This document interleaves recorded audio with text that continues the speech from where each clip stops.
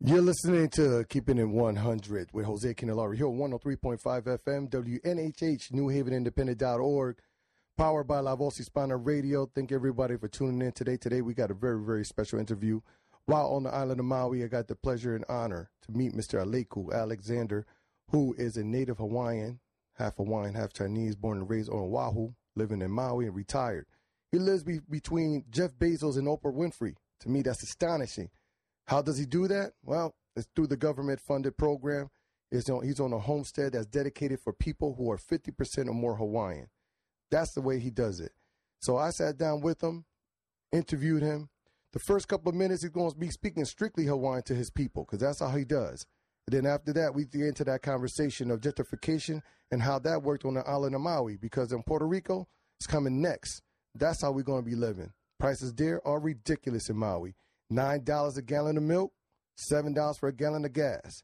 How can they live? I don't know. That's why these homesteads are very important. That's why affordable housing is important in these neighborhoods that we live in. Affordable homes, affordable mortgages, jobs so that you can afford these homes. That affects us here in New Haven also. So without further ado, here's Mr. Alika, a conversation from Maui.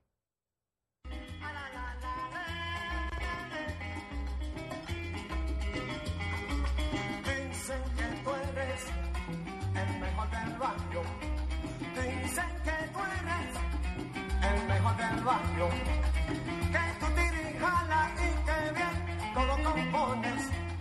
Mentiras tuyas, solo mentiras, porque en el barrio hay mucha alegría. All right, sir, can you just tell me your full name? In our Olela Hawaii. Aloha mai kako, o Alika Kamakaala na mea pau iau sam changa kana o au kanaka maoli o ke iwahi pana o ke kia kula Maui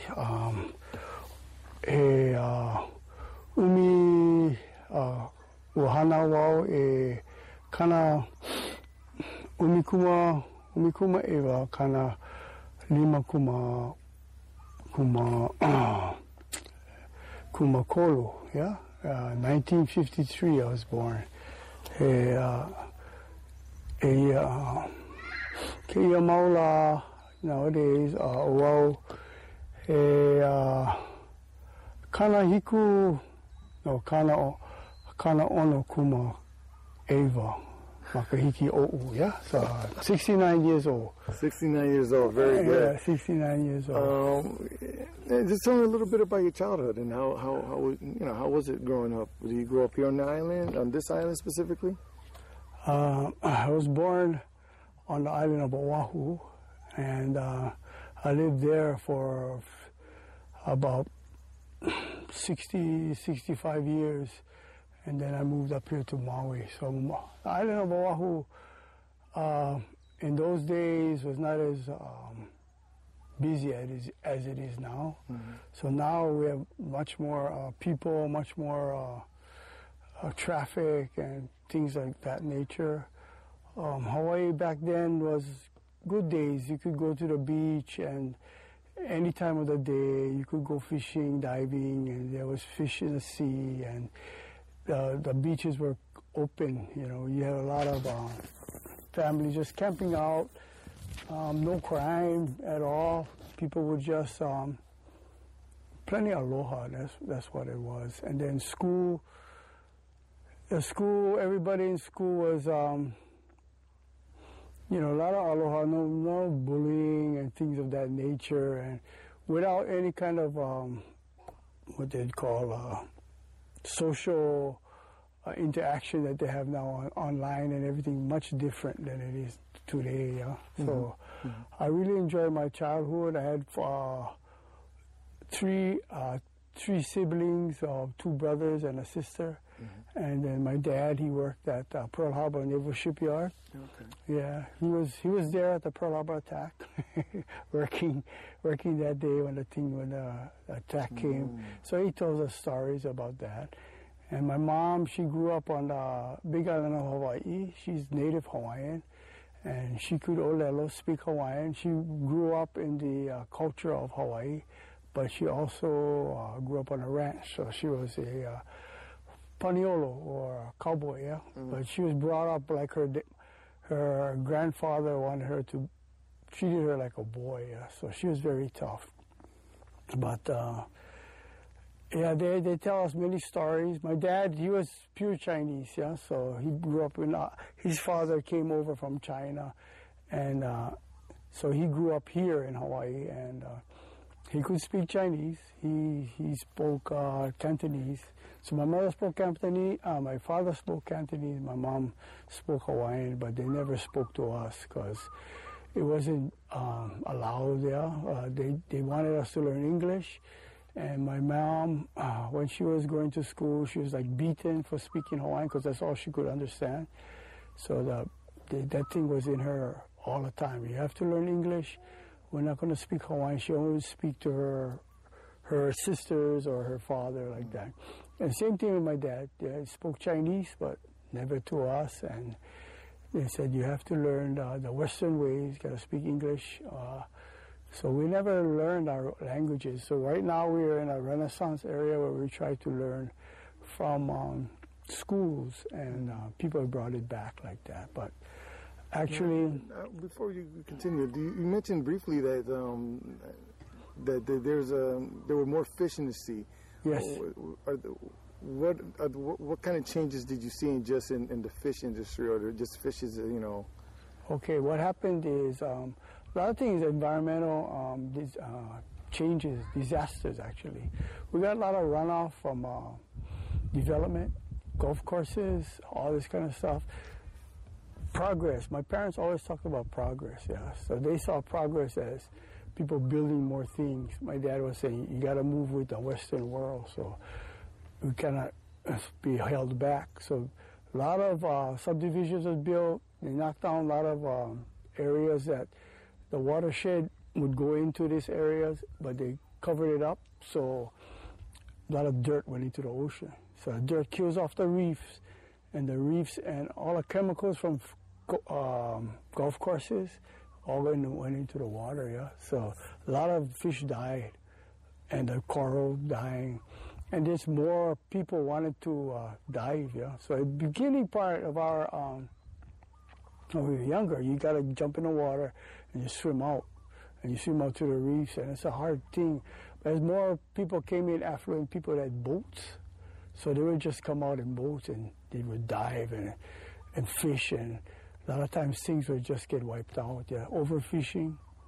In the older days, you used to have rules where it was unwritten rules back from the cultural days where certain times of the year you didn't fish for this food. You didn't take lobster. This kind of fish, you let them come out. But afterwards, people got greedy, and newcomers coming to the islands, they didn't want to follow rules. So they were just, when they take fish, they take little ones, they take anything. So that's what happened this is what I call near reef fishing, and then people with pole fishing. Myself, I used to go and swim out and fish like that when we were younger. But that's what happened, overfishing, not following rules. Certain areas now, they have banned fishing certain times of the year. So even those things, they have to have game wardens watch them, because people would go in there at night and try and do that stuff. But it comes back. COVID really helped. It was amazing. COVID stopped everybody from coming in, stopped fishing, everything, and the ocean came back. The limu, which is a seaweed that we eat, came back. All the fishes started coming back. The water cleared up, and it was good. But now, things going back to the way it was. Yeah. So. Is that why there's so many limitations now on camping sites and people at beaches and park, passes? Yeah, we used to have camping rules, but not as much people, would really camp, and then some people would camp, locals, and they would stay the whole summer, and nobody minded that. But now with more people coming in and more locals in the island, the population, so they had to be stricter with all these permits, and then certain sites, and then right after COVID got released, more people came, and it was like an influx was more and more and more. So, and everybody seemed to be they so wanted to get out. All the people coming in, they were just going crazy, doing all this kind of stuff, overdoing things where you would go into private land. People are putting things on the internet. Oh, go over here is a secret spot, but it wouldn't be secret anymore. Hundreds of people would go beyond the trails that we used to go, and nobody was there. Places like we used to walk up into the streams and waterfalls and go swimming, and hardly anybody is there now. You cannot do that. Mm-hmm. I've noticed that here in the mountains, there's no trails, and just really in the highest peaks, there's really nowhere to really walk. Yeah. Is it because it's sacred to the people of Hawaii, or it was just never developed? Certain islands never developed because to get through there, you have to go to big ranches or plantations. People owned right around the top of the mountain, and usually that's either state land, but a lot of the other places is private owned, so you couldn't get through it. Certain places where you have national parks, they made trails. Island of Hawaii, big island, they have a lot more trails. Maui, again, most is private land you got to get through, so they don't want to do that. They don't want to do that. So you said there was a renaissance for language and dance and stuff. Can you explain a little bit about when it was like, do you remember when it was outlawed, but when you were younger, or? Well, when the Kingdom of Hawaii got overthrown, before that, Hawaii was one of the most literate areas. Everyone could speak Olele Hawaii, which is a language, and that was the main language of the kingdom. And then everyone could speak that. Didn't have to be Hawaiian. You know, Japanese people, Chinese people, they all spoke Hawaiian, and the Caucasian people, they all spoke Hawaiian. And once the kingdom got overthrown, first got overthrown in 1893 for a little while, and then at that time the president was Cleveland, and he wanted to give the land back to Hawaii, so he ordered the guys to give it back. So the provisional government, which was run by the plantation owners and ranchers, they were American businessmen. They didn't want to give it back, so they made their own republic, and they dared the U.S. to come and arrest them. So there was a political thing where they said they don't want U.S. soldiers arresting American businessmen and maybe bloodshed and all that. So for a while, Hawaii was a republic, and those guys didn't want anything Native Hawaiian, so they banned. But that was 1893 and on. They banned in the schools. They banned Hawaiian dancing, everything, culture, everything. So from that time on, all Hawaiian culture was suppressed. Then after maybe 1945, at the big war, all the people was coming in, so we got a lot of military over here. Everything was. So a lot of people started to think about, there's more to life than just the plantations and everything. They were getting educated outside, and some of the Hawaiians said, they should bring back our language, because everything that we had here in Hawaii was lost. And if we keep going like this, things could be lost. People are dying off that new language, knew the culture, knew the rules. So then around 1960s, late 60s, with all the movement about Vietnam and people trying to get back things, Hawaiian culture rose, So that was the time the Renaissance happened. People started protesting, trying to get back land, trying to take back bombing sites, and the hula came back strong, music. So that was when I was in high school, and we started. The people at that time at the universities, they started bringing back our language. So that's the time.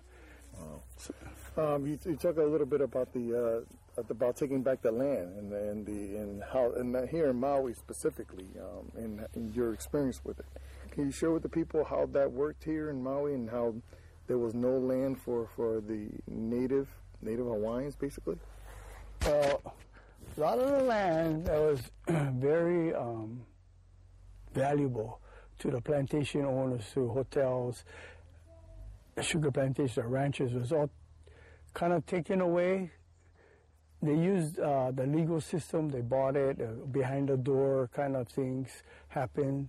So at that time, a lot of the more valuable spots were taken away. So at places like Ka'anapali, Kapalua, all that area, beautiful beaches, beautiful land, those were the prime places taken away first.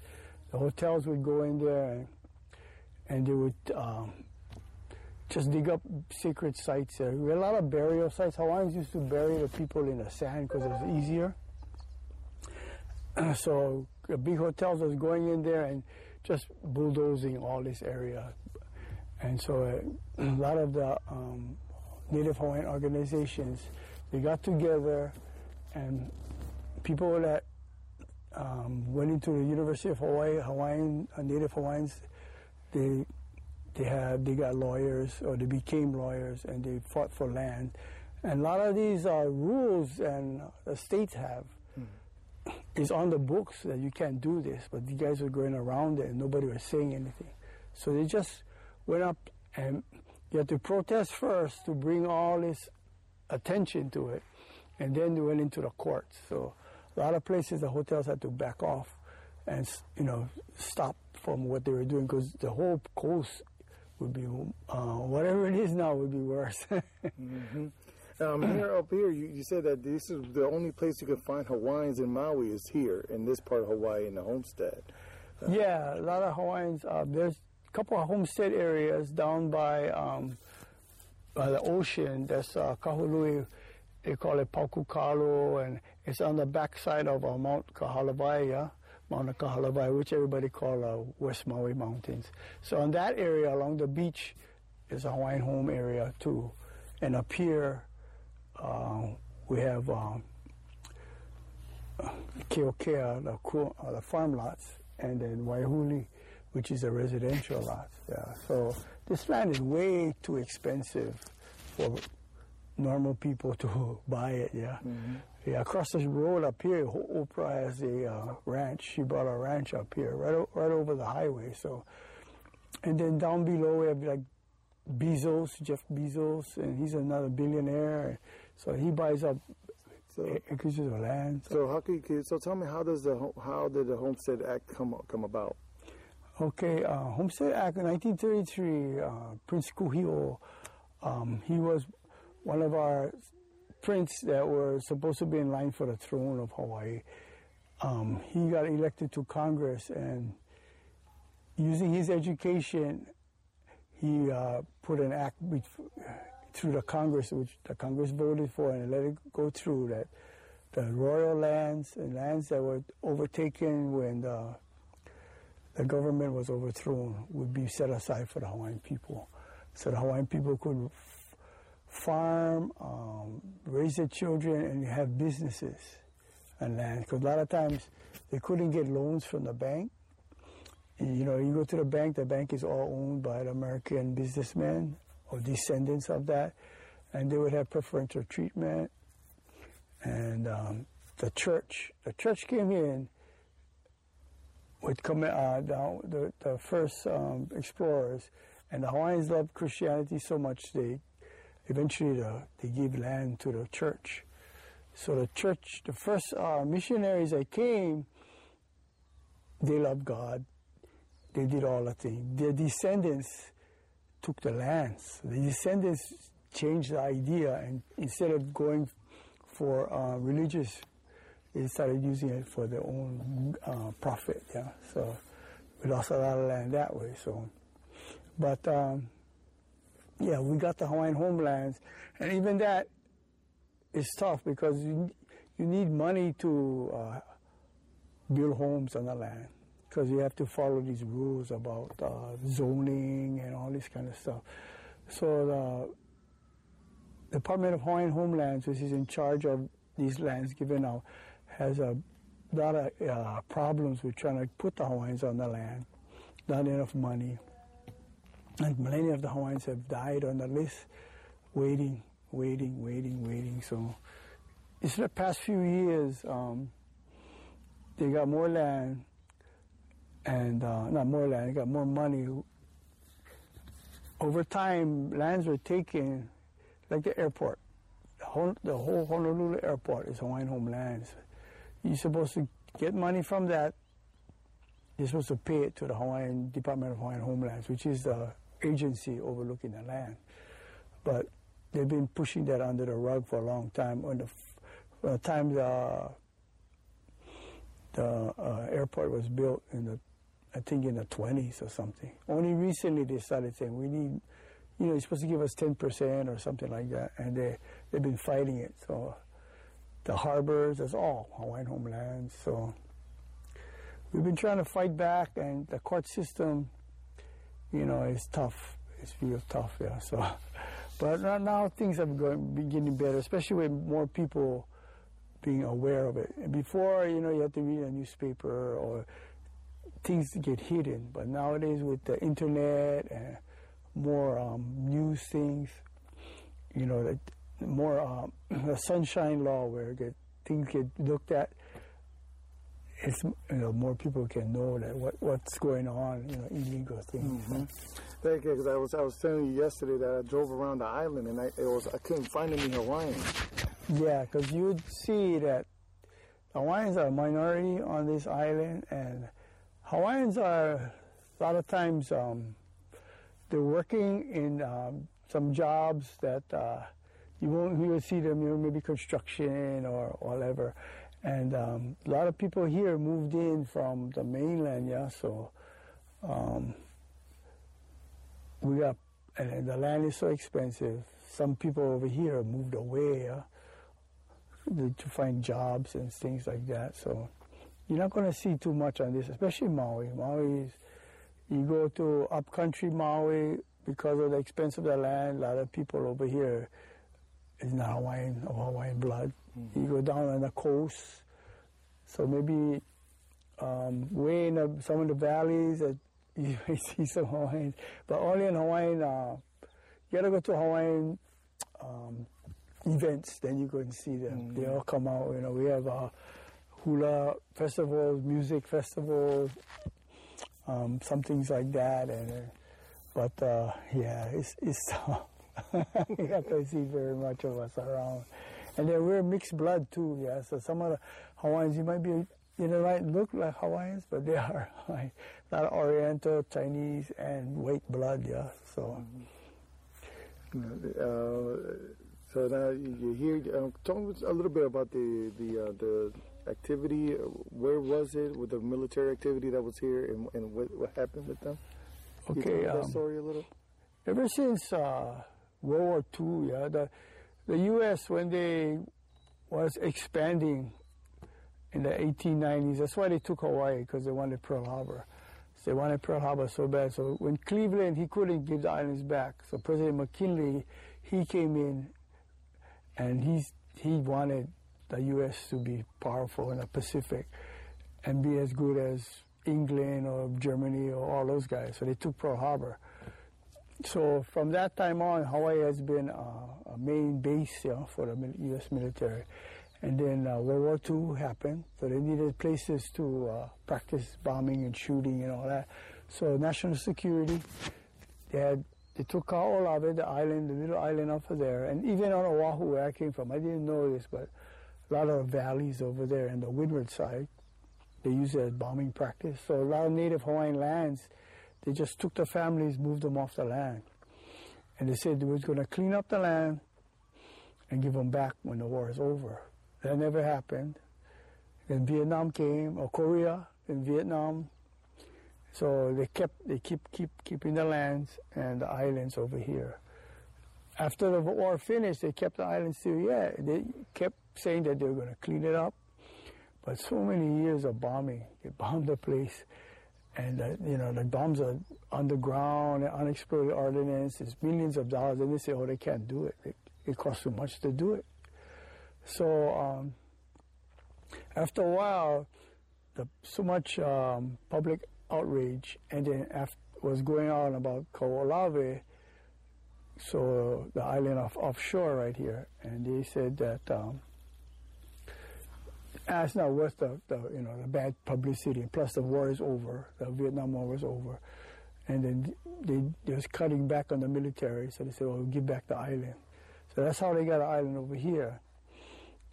This island, at times, we're told the military, when they were bombing the islands for Vietnam, the military jets would come in so fast, drop their bomb. The bomb would bounce off the island. And one of our mayors was living down by Kihei, and the bomb went right into his yard. And sometimes when the ships was shelling the island, every once in a while they put too much powder in their guns that they would overshoot the island and hit into these areas over here. So more outrage was coming up, bombing, hitting the island, hitting our side. So after a while, we had people that would go over to the island. They would take the surfboards at night and paddle over to the island and say, "We're on the island now. You want to kill us? You can kill us." But they send back pictures and stuff, walking around showing all the devastation and saying, "This is our land. You guys don't really need it now," and then you're still bombing it. And the only way we can bring attention to this is to occupy the land. So then they would stop bombing it. We had different kind of things about sailing across the Polynesians would come to Hawaii in the ancient days, and that island was set up as a navigation school. So that was a middle island. They call it the Pico, or the navel of this island chain. So they would train navigators. So from there, you could go reading the stars. You could go all the way to Tahiti and back, and they used to do that all the time. So they set up all these shrines and wayfare, and the Navy, they came in and they shot it down with their cannons off the shore. They blew up a lot of stuff because they just saw it as they didn't know what it was, I guess. So when we went to the island, we saw all that. Can you tell me a little bit about what they did to the watershed? Oh, okay. They had this Operation Sailor Hat, they call it. They wanted to see the effect of similar to a nuclear bomb going off, and they put ships in the water, just like they did down in Micronesia. So they couldn't use an atomic bomb, so they brought in TNT. They stacked up a huge pile of TNT, equivalent, they were saying, to like 500 tons or something of TNT, and they parked ships around the thing. The ships were like mothball. They keep some mothball fleets in Pearl Harbor.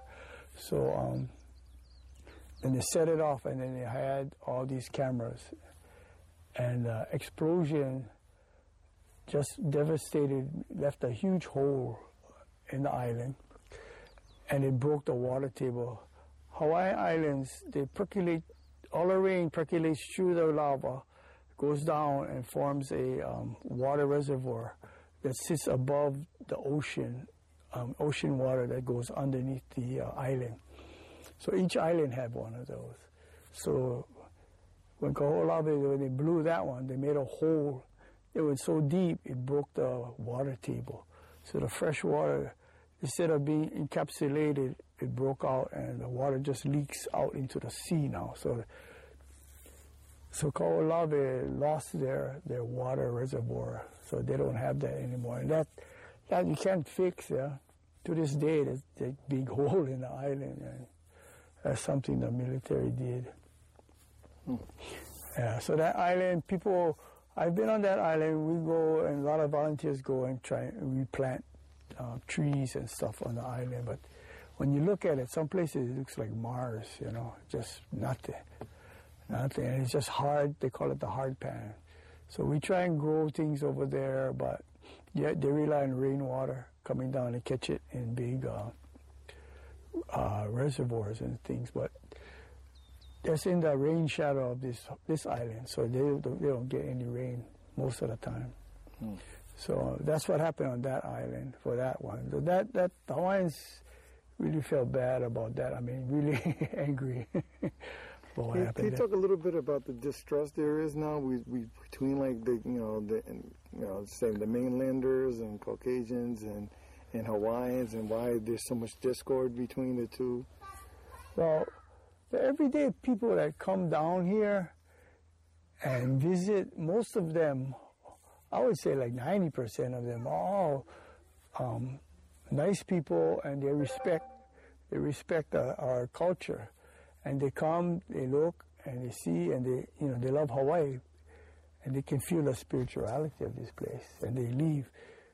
But the people that come and buy the land, so they come and buy, they speculate, they want to develop, they want to make money off of us. Those are the people that leave a bad taste in the mouth of the Hawaiians. So sometimes, if the people over here, the native or local people, they look at everybody as being the same. They say, "Oh, those guys, we don't like them." And if those people, a lot of those local people, never left the islands. So if you leave the island and you see the rest of the world, there's a lot of people of all races that's good, that have the same values. It's the people that are, trying to chase the dollar, they're trying to build something, trying to make money. Those are the guys that leaves a bad taste in their mouth.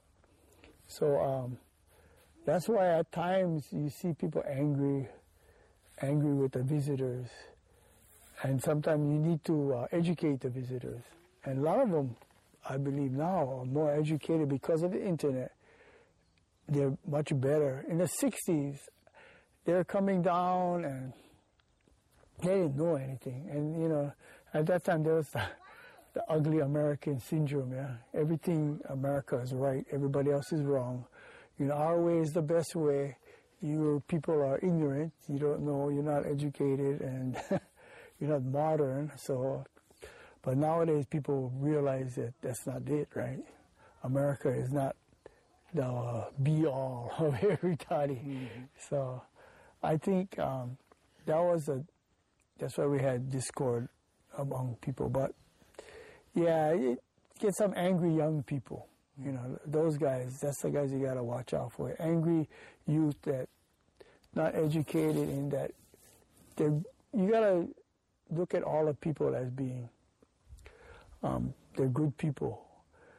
Just some guys are not, but everybody's good, and you give them the doubt, the benefit. But I've noticed here that the Caucasians have a little less aloha than the mainlanders as well. I mean, it goes both ways, doesn't it? Yeah. I mean, because my experience here on the island has been, I face more discrimination, I guess, here than I do on the mainland. That was pretty shocking. Yeah, sometimes you run into people, especially the ones that are transplanted. Some people are here pretty recent, The ones that came and stayed for a while, they kind of know the culture. But some of the newer transplants, they have all this thing that this is my place, you can't come here, put up signs, and you're walking around, they look at you like, you're a criminal or something like that. And, some people, they want to take over the beaches, close off the beach right away. We have people, they say, this is our beach. And it never was their beach. That's why there's distrust among a lot of the people about new people coming in and putting up, estates.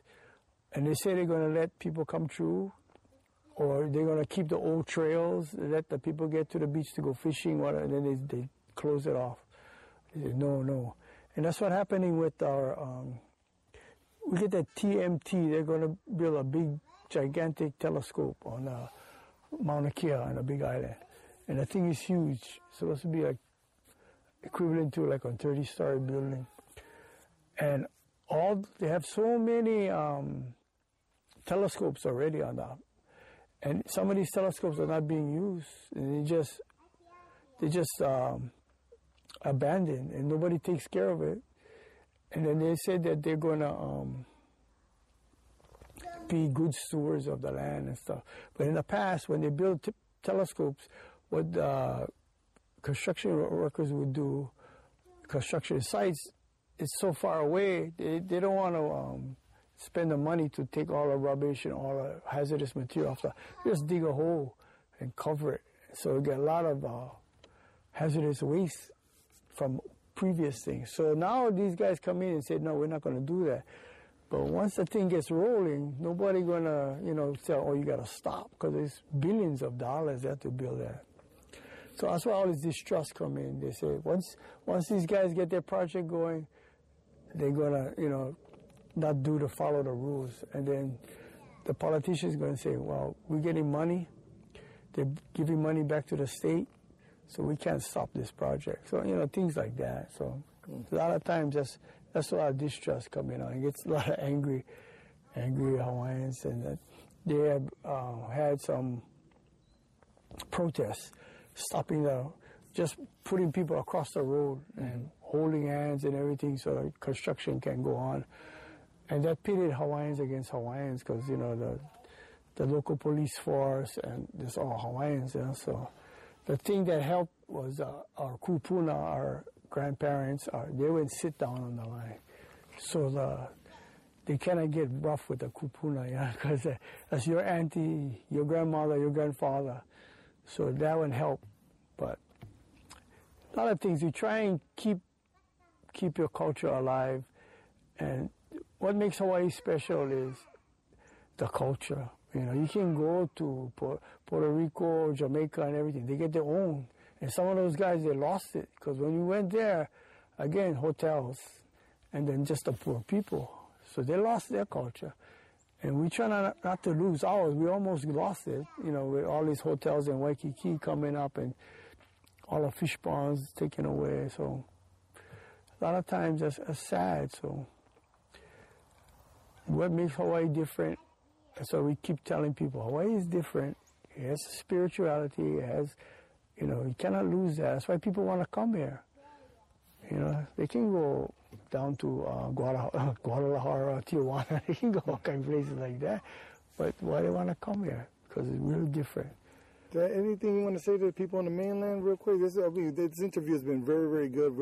I got half an hour. Oh, okay. Thank you so much. Okay. What message do you want to give to the mainlanders out there?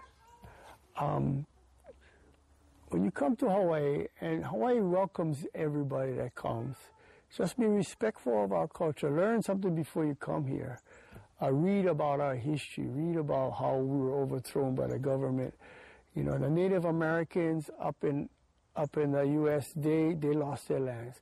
Many people, island peoples in the Caribbean, they lost their land. And then just respect that each and every culture has value.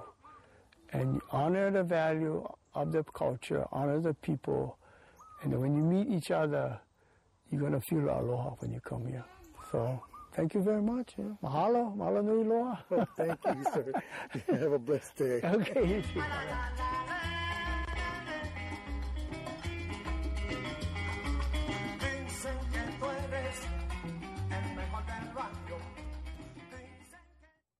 You've been listening to Keeping It 100 on 103.5 FM, WNHH, NewHavenIndependent.org, La Voz Hispana Radio, and that was my conversation with Alika Kamakaala.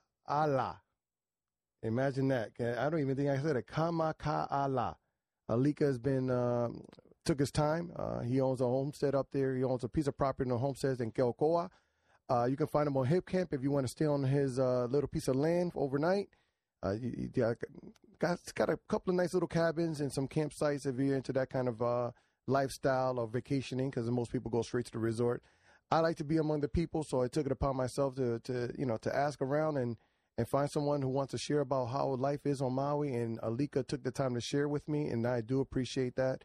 It was a wonderful time there.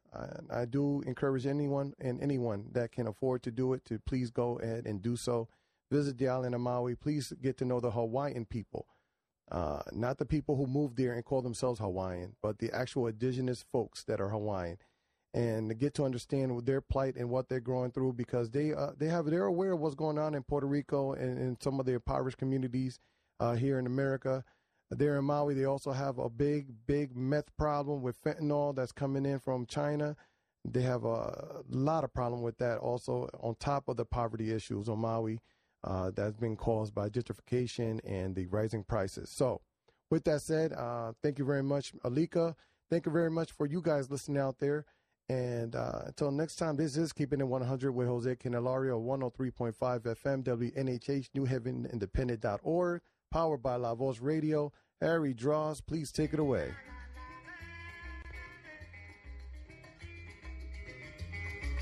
Dicen que tú eres el mejor del barrio. Dicen que tú eres el mejor del barrio. Que tú dirijas y que bien todo compones. Mentiras tuyas, solo mentiras, porque en el barrio hay mucha alegría. A la la la la, pruébame lo tuyo para yo creerte. Pruébame lo tuyo para yo creerte. Suéname la conga, suena el bongo, suena el timbal.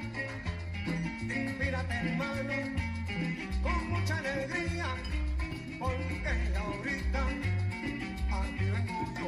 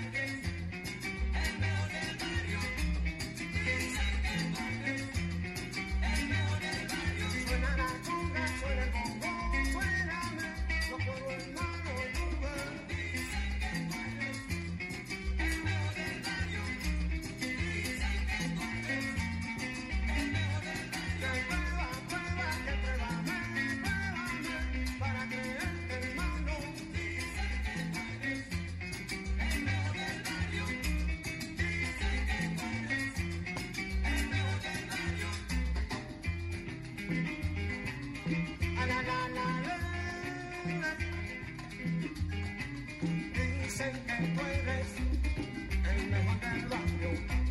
Dicen que tú eres el mejor del barrio. Que tú tiras jala y que bien todo compones.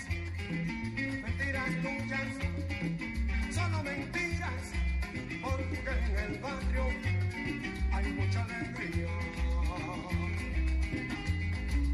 A la la la la. Pruébame lo tuyo para yo creerte. Pruébame lo tuyo para yo creerte. Suéname la conga, suena el bongo, suena el timbal. Inspírate, hermano, con mucha alegría,